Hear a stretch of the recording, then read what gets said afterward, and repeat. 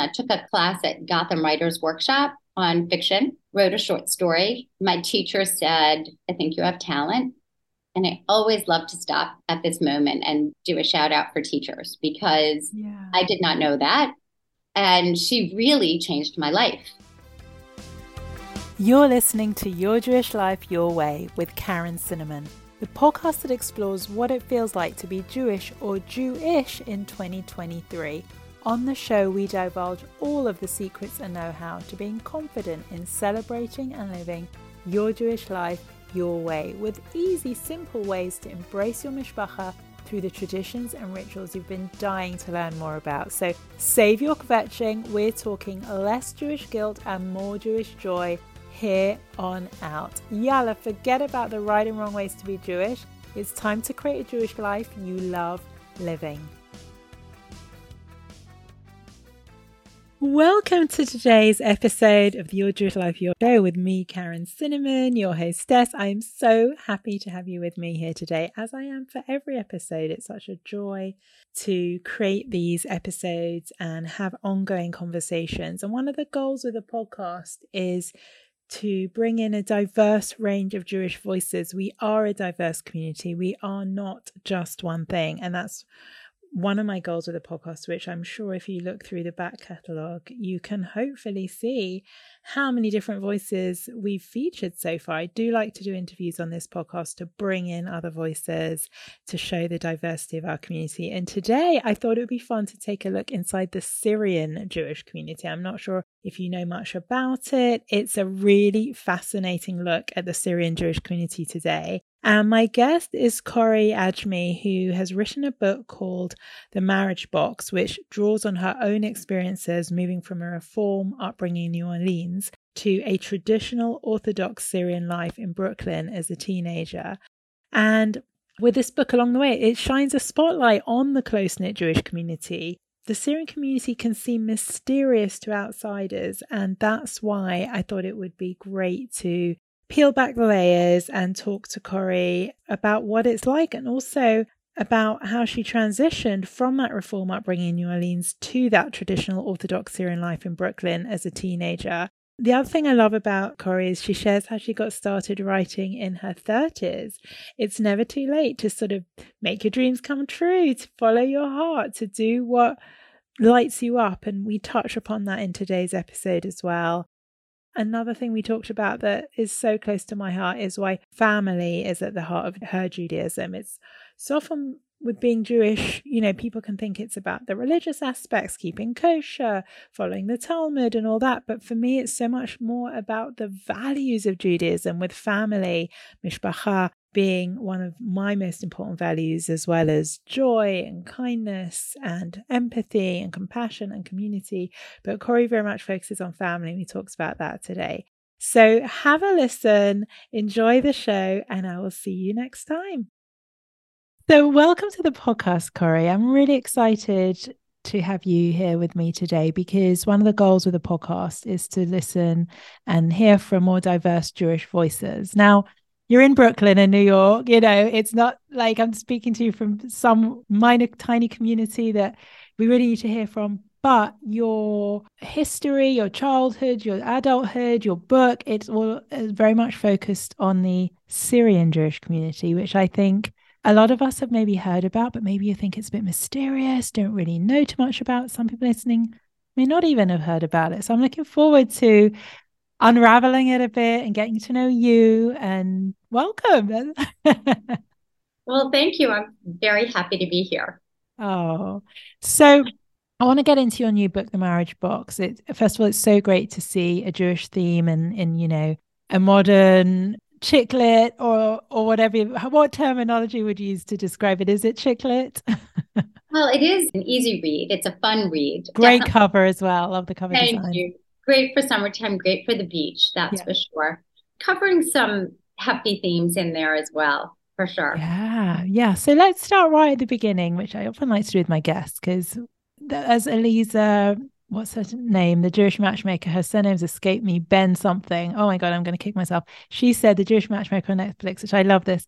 There are 15 million Jews on the planet and 50 million ways to be Jewish. So that's why I like to really understand my guests, because the diversity and individuality of all of us. So how did Judaism play a role in your life growing up? Let's start right at the beginning. Tell me where you grew up and how Judaism played a role. Sure. So I grew up in New Orleans and we lived a reformed lifestyle. So we didn't keep kosher, we didn't observe the Sabbath. I did go to Sunday school every Sunday. So Jewish identity was very much a part of the upbringing. But I didn't know much about the rules and the regulations. And it wasn't until my family decided when I was 16 to move back to Brooklyn. Both my parents were born and raised in Brooklyn. That's when I learned about, first of all, Orthodox Judaism, but also my Syrian background. I didn't So really know wait, about just it pause a growing up. minute. You weren't really aware of your Syrian background, or you were, but none of the traditions, or up until that point, what was the status quo? Oh, I wasn't that aware. My parents had largely left that part of their life behind. We ate some of the foods. There were a couple of words here and there, Arabic words, but really not a big emphasis on that part of our history at all. That's interesting. That's Yeah. interesting. I always say I have one grandmother who was Ashkenaz and one grandmother who was Syrian. And my Syrian grandmother had passed away before I was born. And I do believe that if she had been alive, she would have shown me the foods and how to prepare them. And she would have probably talked to me in a different way than what ended up happening, removed in New Orleans without her. Interesting. Yeah. So Yeah. my mother was born in Iraq, moved to Israel in 48 as a child, but the Iraqi traditions and food and way of life was, very present and part of, so I find it very interesting that it was not erased, but not part of your identity as a child, even though one of your parents It was did my you mom's mom was Ashkenaz. oh, but so is it on your dad's side, the It was Syrian? my dad's side, yes. Okay, okay. And was he part of the Syrian community as a child Yes, or both my yes? parents were because my mother's father was also Syrian. So three of my grandparents were from 11. Right. Right. Okay. So you moved to Brooklyn. What age were you? Oh, I was 16. Okay. And what were you expecting from life in Brooklyn at 16? Well, I wasn't expecting too much because, like I said, I was pretty much unaware of what was ahead of me. But what happened was I had gone from being in a college preparatory school in New Orleans and thinking I was going to go to college to my parents now wanting me to get married. And it At was 16? at 18, by 18. So they were telling you this is happening, you're going to get married. And that was not the narrative growing up in New Orleans. No, no, no, no. And I was shocked and I said, there is no way that's never going to happen. And it did. What I did. age? I got married at 18. So tell us the story. Well, I said I wasn't going to do it, but then I met my husband and somebody set us up. We were a blind date and we fell in love. And I made the choice to get married. And And how did the Syrian community play a part in that, or did you meet him outside of the community? no, he's Syrian too. So his brother was dating my cousin and they set us up and everyone was very happy. So you fell in love and married for the right reasons. You didn't feel pressured. Is that right? Right, Yeah. exactly. Yeah. Okay. So then what happened? And then it's now many, many, many years later. We're still together.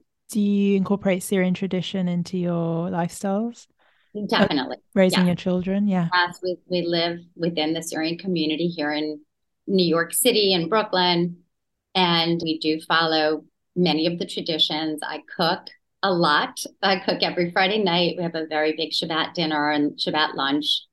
I actually love cooking. So that works out.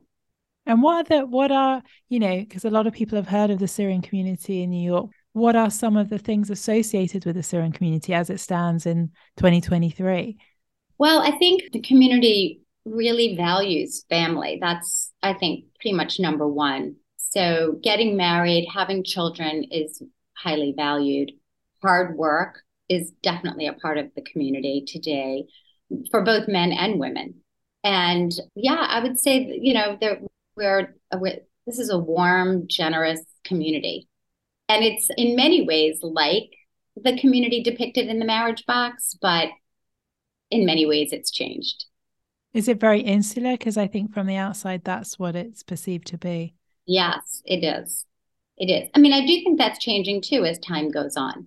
I think maybe a lot of the reasons that community members were insular in the beginning might have been fear or protecting themselves. But as time goes on and as the generations assimilate, things change. And so, why is there this sort of perception about the Syrian community? Why isn't it more assimilated in New York? I mean, why do you think there is that sort of closed off feeling? Is it because it's small or? Oh, I don't know. I think we're kind of big now. Yeah, yeah. Recently heard 75,000, something like that. Wow, that's Yeah. big. Yeah, So it is changing. I don't know that it's so insular anymore. And I don't good. know like how other people might perceive the community, I but mean, I suppose I'm saying, is there a lot of intermarriage between outside the Syrian Jewish community to make it more, you know, oh, do they um, marry outside or is it still very much we'd like you to marry someone inside the community? And I is marriage still such a focus like it was for your parents? I think yes to both. I think marriage is still a very big focus. And I think the preference is and this might just be like, falling back on old ways, but to marry inside the community is, I think, the easy answer. It's the easy answer, but it's difficult in today's world to keep, New York kids inside a tiny community. How is that? What does that look like? Do people just say, I'm out of here? Or do I want, what? And do the parents understand that when they say, actually, I've got a lovely partner, but they're not Jewish, or they're Jewish, but they're not from the community? What are those conversations? Obviously, I you're think, generalizing, but what do they sort of yes, look I am like? generalizing. And I can only speak from what I know in my own Yes. experience. But historically, I think it's been mostly that if somebody wanted to choose to live differently, they would leave the community. Right. Interesting. Yeah. And is it I'd love to know also, you said you were brought up in a reform community in New Orleans to an Orthodox Syrian community in Brooklyn, like the main character Casey in the marriage box. Yeah. What was that like for you? Talk to us about that Oh, transition. shocking. Yes. Yeah, shocking. It was a difficult transition, I think largely because I was unprepared, but also because it was just such a vast difference. I mean, it was one extreme to another. And so, yeah, it was shocking. And in the marriage box, I play on that sometimes the moments of figuring out the world around me were painful, and sometimes they were kind of funny. So it depends on your perspective and your point of view at the time. But when we moved, I was very sad. I mean, there was the whole part of like leaving my friends behind and leaving the school I had gone to, and some of the dreams that I even had were being questioned. So it was a really difficult year, my first year. Yeah, my parents were not thrilled. I was a teenager and I was Still. angry and sad. And yeah, it was a difficult transition for sure. And did you have siblings kind of alongside you feeling the same things? I have one sibling who's 3 years younger. So he was just starting high school. So that was a little easier, I think, to transition in ninth grade. I was changing in 11th grade, which is not Mm, ideal. It's a time when mm. you're first trying to figure out who you are. And now it felt to me like the rug was pulled out from under me. Yeah. Um, and I have a sister who's much younger, so she was only 2. So Wow. yeah, Right. she grew up in the community. She didn't have experience what I Yeah. experienced at all. And did they follow suit like you? Did they marry Syrian partners and children? And really? They did. Yes, they Well, you did. guys are doing something right because I think all the Jewish communities would like to say that all their children are still within the what is it? What is the magnetism? What is the thing that you feel is special about the community that you and your siblings, because I don't think at this age, I'm talking to you, you're now a grandma, do you feel forced into a way of life? This is your chosen way of life. Absolutely. I do think there is something beautiful about community life, 100%. family life, a sense of belonging. I also have turned out to be more traditional than I once thought I was. So, like I said, cooking and being around family feels very comfortable for me. in doing a lot of these conversations, people have come on Zooms that I've done where they have left the community and then they showed up on a Zoom to talk. And some of them have said things like, it was too claustrophobic for me, I had to leave. Another one, a gentleman said, just he cared to pursue an education and become a teacher, and he felt very not like the other Syrian boys, so he left. People do leave. Sometimes they have regrets because they miss that community life and that sense of being a part of something. But these two people, while they said they might have momentary regrets, overall they needed to leave. They needed to live differently. Yeah. And I think the thing that sort of stuns me, and I wonder if it's changed since the 80s, is community is a wonderful thing, but also within that to be able to explore your own identity as an individual. And it's that pressure that you talked about. You're going to get married at 17 or 18 if you're a girl. Is it still common, or has that changed since the 80s? Well, I mean, I think it's changed a little bit, but fundamentally, that's what the marriage box is about. I wanted to write this because the question for me was like, how do you balance, or do you balance or integrate your own individual desires with the culture's expectations or a family's expectations of you? You know, how much, and for some people, that might be a really big challenge. And for other people, they just know what they need to do, whether it's follow the community's ways or follow their own path. But that's what my protagonist, Casey, struggles with in the book. That's it, because I think I'm looking back to when I was 17 or 18, you're living in the family home. And if my parents are telling me to do something, I think particularly at that age, you're like, no, I want to find out who I am. And then it's quite common, 10 years later, like, actually, maybe I'm ready for this now, whatever. But I feel like that's an age where, although I grew up in a loving Jewish home with Jewish values and all the good stuff, I didn't want to do what my parents were telling me to do at 17 or 18. What 17 or 18-year-olds do, because you're finally working things out and realizing you have a voice outside of the family home. So how does that work? Isn't there a thinking that in the community that maybe we should give them till their mid-20s to get married, to develop as an individual? It's still 17, 18, right? I think that's changed. I Yes. mean, there are 18-year-olds getting married, that's for sure. Yes. But Yes. overall, the kids are getting married. I shouldn't even call them kids, but in your 20s, you're still a kid, I guess. They're getting Yeah. married later. I'd say it's more like mid 20s, late Yeah. 20s. It has changed, So definitely. would you say that college is now encouraged rather than discouraged in that case? Yes, Yeah, yes. because that's a That, big difference. that's a big difference, a very big difference. It's definitely encouraged. I am so excited to invite you to download the app, the number one app, I should say, for Jewish women that I founded and created. It's called Smashing Life. You'll find it on the App Store or Google Play right now. It is the place to be if you're a Jewish woman in 23. It's that simple. It's a place to ask for life advice from people who are a bit more removed from situations than maybe your immediate close group of friends. It's a place to ask questions, get immediate answers, Jewish recipes, inspiration, or just simply scrolling through the app, seeing what Jewish women around the world are all going through, similar and different experiences. In a time when anti-Semitism is being concealed less and less, it's so comforting to know that we have each other. It's a safe, private space where you belong. Most importantly, there's no labels, there's no judgment. It's just authentic connection, a place to express yourself freely, make new Jewish friends, and have fun. So download Smashing Life. You'll find it on the App Store or on Google Play, and come join us. I will see you in there.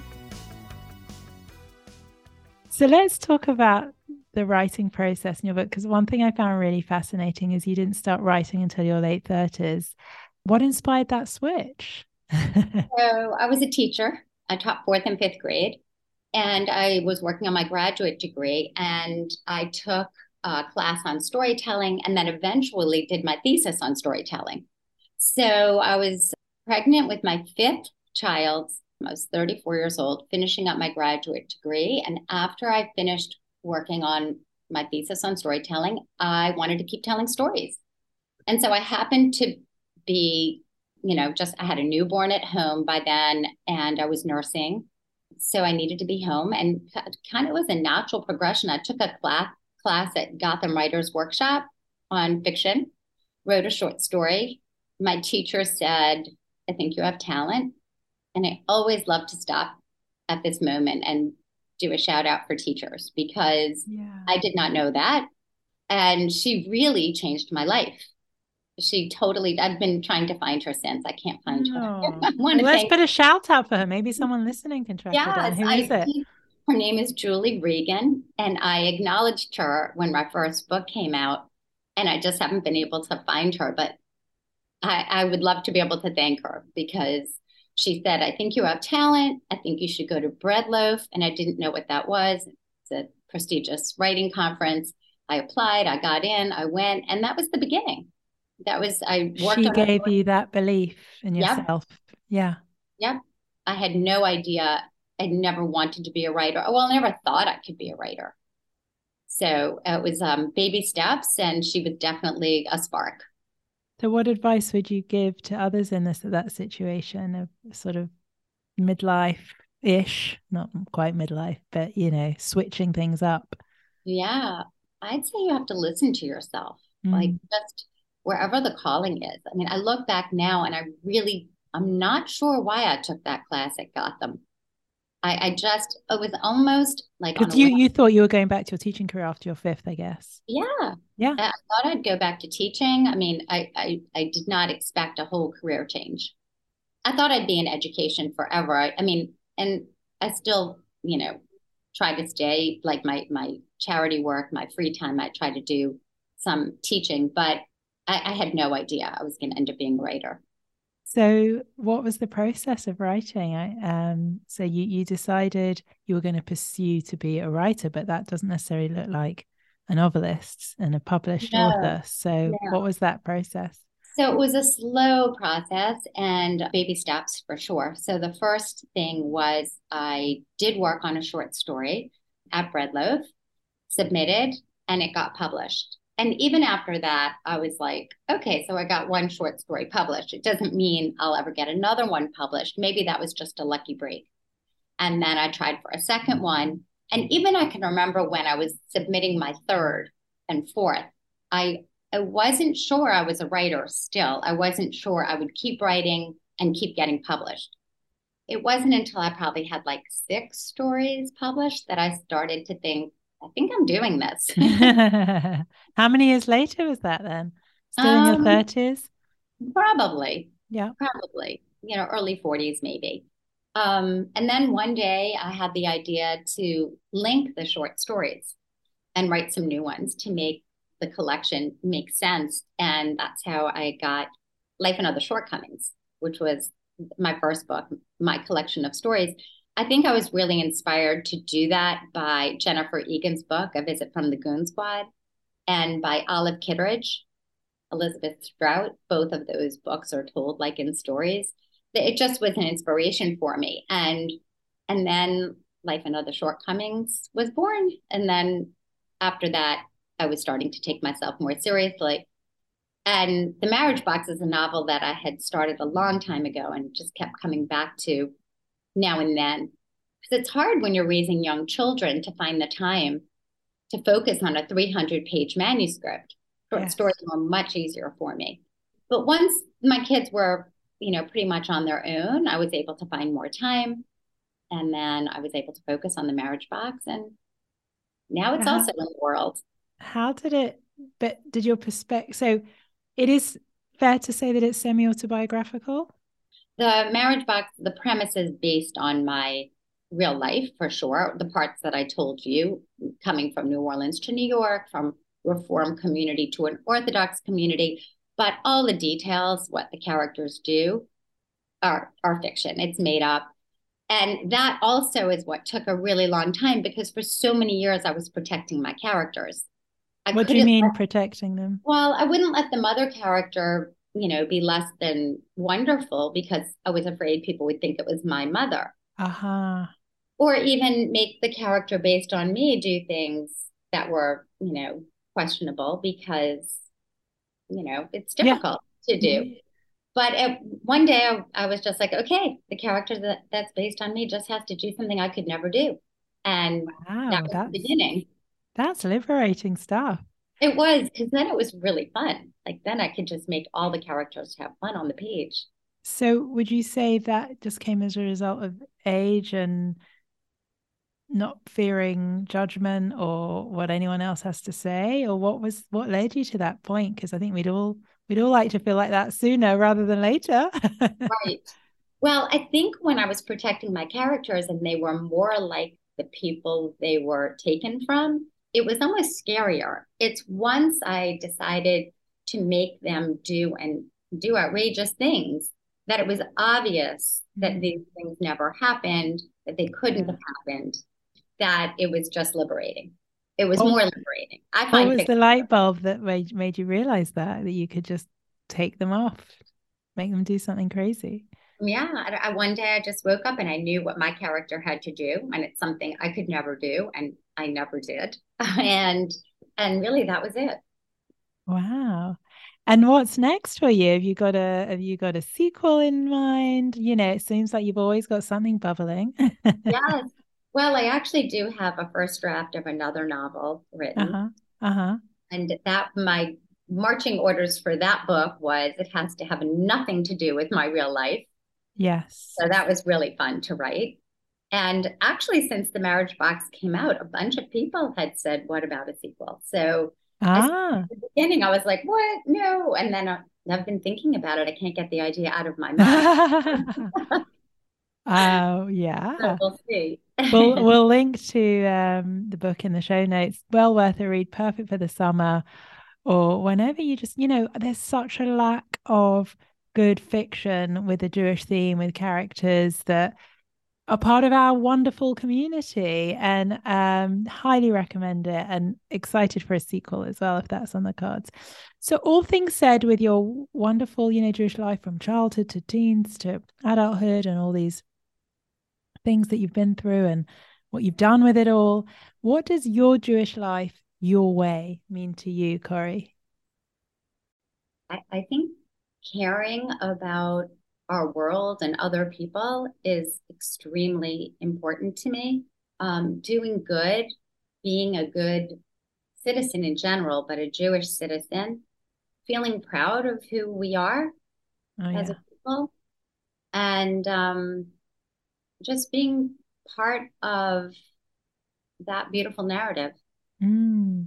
And what brings you Jewish joy? What are the joyful aspects of I suppose it's all the things you mentioned, the giving, Yes, but the also I have to say, family life yeah, really is extremely important to me. yeah, A big part of my week, a lot of my time is devoted to. It was when my children were little, and now that they're grown, it's still a very important part of my life. yeah, and I can relate to that. It underpins everything we value in the community, that emphasis on family, that emphasis on togetherness. And it's just yeah, for me it's the heart of my Judaism as well. And Lador Vador, the things that I've carried, from my mother sadly died just over a year ago, and I only since she's died I realized what she's passed on to me and given to me. You're not so aware when they're still in the world, and what I'm doing for my daughters and the family life we're creating, and it's everything, as you say, it's everything. So I'm going to dive into some fun quick fire questions, which I like to do with all of my guests. Don't worry, I'm not going to get you to expose any more than you exposed in the book. Okay. So let's dive in. Let's dive in. So, what's your favorite Syrian word? Question. Inshallah. Yeah, inshallah, which means please God, right? So I know that from my Iraqi background. Favorite Jewish holiday? Favorite Jewish Hanukkah. Why is that? I had great memories from childhood. Eight presents, one every night. Really? And the candles. I love candles. Yeah. And do you still Yeah. do Hanukkah parties for your Hmm. family? Yeah, it's so Sure. joyful. Favorite Syrian food that you make? Spiha, which is ground meat and rice as a filling Yes. around grilled eggplant. Ooh. It's good. And is rice like I'm obsessed with rice. My mother made me rice. Is that a big Syrian Uh, staple as well? every Friday night for Yeah. sure. Yeah. Really, really Yeah. good rice. Yeah. I think I know the answer to this one because of what you mentioned right in the beginning. Don't even need to ask it, but I will. Home cooked, elaborate Shabbat dinner or Chinese takeout Shabbat? Oh, definitely home cooked. Right. Have you ever even done anything but an elaborate Shabbat dinner on Shabbat? Do you ever Um, not? When you were a young mom, weren't you just like, I haven't got the energy. We're just throwing something on the table today. you know what? I don't know if it would be different if I didn't care about food and eating, but I really do appreciate a good meal. And I like to cook. So there was really no excuse, and I can do it pretty fast too. I've got Exactly. It wasn't an energy sucker for you when you didn't have energy. It no, energized you. I know how to throw everything in a pot. Like, So we need to hear, like, give me a Friday night hack, busy women, but we want to put a beautiful meal on the table. Quick. Go on, share something. sure. I mean, you can throw a chicken in a pot or, chicken pieces or whatever, and onions, potatoes, carrots, spice it up, salt, pepper. I mix it up. Could be herbs like thyme or whatever, or it could be coriander and turmeric and, just go a different route or allspice. Sometimes we use a lot Yes. of allspice. Yes. I like allspice on salmon and Yep. fish. Yeah. And the trick, olive oil and salt, any spices, comes out delicious. Just in the oven. Just in the oven. I don't make a big deal out of things really. And I think that my belief is the simpler, the better. And do you come up with your own recipes? Is there a favorite recipe book you want to share that you love? I haven't used a recipe book in a long time. Well, by now, but Yes. when you I, were a busy mom, working mom. there was, I don't even know if they still make it anymore, but it was a Syrian cookbook. It used to be published in a red binder, and it was the Bible back in the beginning. But now I don't use cookbooks, so I can't Wow. recommend one. Oh, and there may or may not be an answer to this, but I want to ask it. What's something people seem to misunderstand about the Syrian Jewish community? Or do you think there isn't? Do you think people get it? I really, it's a really good question. And you asked me something else earlier that made me wonder about this. And I think I'm going to pay better attention. I don't know that I have the answer. I don't know what people think, because I think what they might have thought 20 or 30 years ago is different than what they might think today for two reasons. One, we definitely have changed, but also we are more visible. And because we're more visible, I think when you know somebody, you are not as quick to judge or come up with stereotypes or generalizations. Mm. And so I think that's changed things a bit. And so the answer is I don't know what people think today, Yeah. but I do think it's probably different than it was 20 years ago. Mm. I'm sure you'll find out through responses to the book and, what people may say. Oh, I didn't know it was like this, or I thought it was like that. I definitely have heard a lot of thank you for introducing me to this community that I didn't know Yes. about. Yeah. It's a beautiful community. So finally, question I ask all my guests. Gosh. If you could have Friday night dinner, Shabbat dinner, with any three Jewish people, dead or alive, you can take your pick. Who would it be and why? Well, I'm just going to tell you who came to mind first was Golda Meir, Yes. inspiration, brilliance, integrity, vision. Nathan Englander, I don't know if I've just been a fan of his writing. He's funny. I actually heard him speak one time too. So that might be fun. And one more, I don't know. I'm thinking someone funny might be nice. Amy Schumer. Is that Yeah. Yeah. why not? Yeah. That's It's a great fun. mix. That is a great. Can I come too? Yes, of course. That sounds great. Well, Corie, today has been great. I really recommend the book Marriage Box. Go check it out. Link to it in the show notes. And yeah, I think I love these conversations about being Jewish and although we have the same values, the same focus, we do have different communities within our wider Jewish community, and that's what I love spotlighting on this podcast. And it's been so fun today to understand more about you and the Syrian community and your book. And yeah, thank you for being on the show. Thank you so much. I loved this conversation so much, really. Thank you.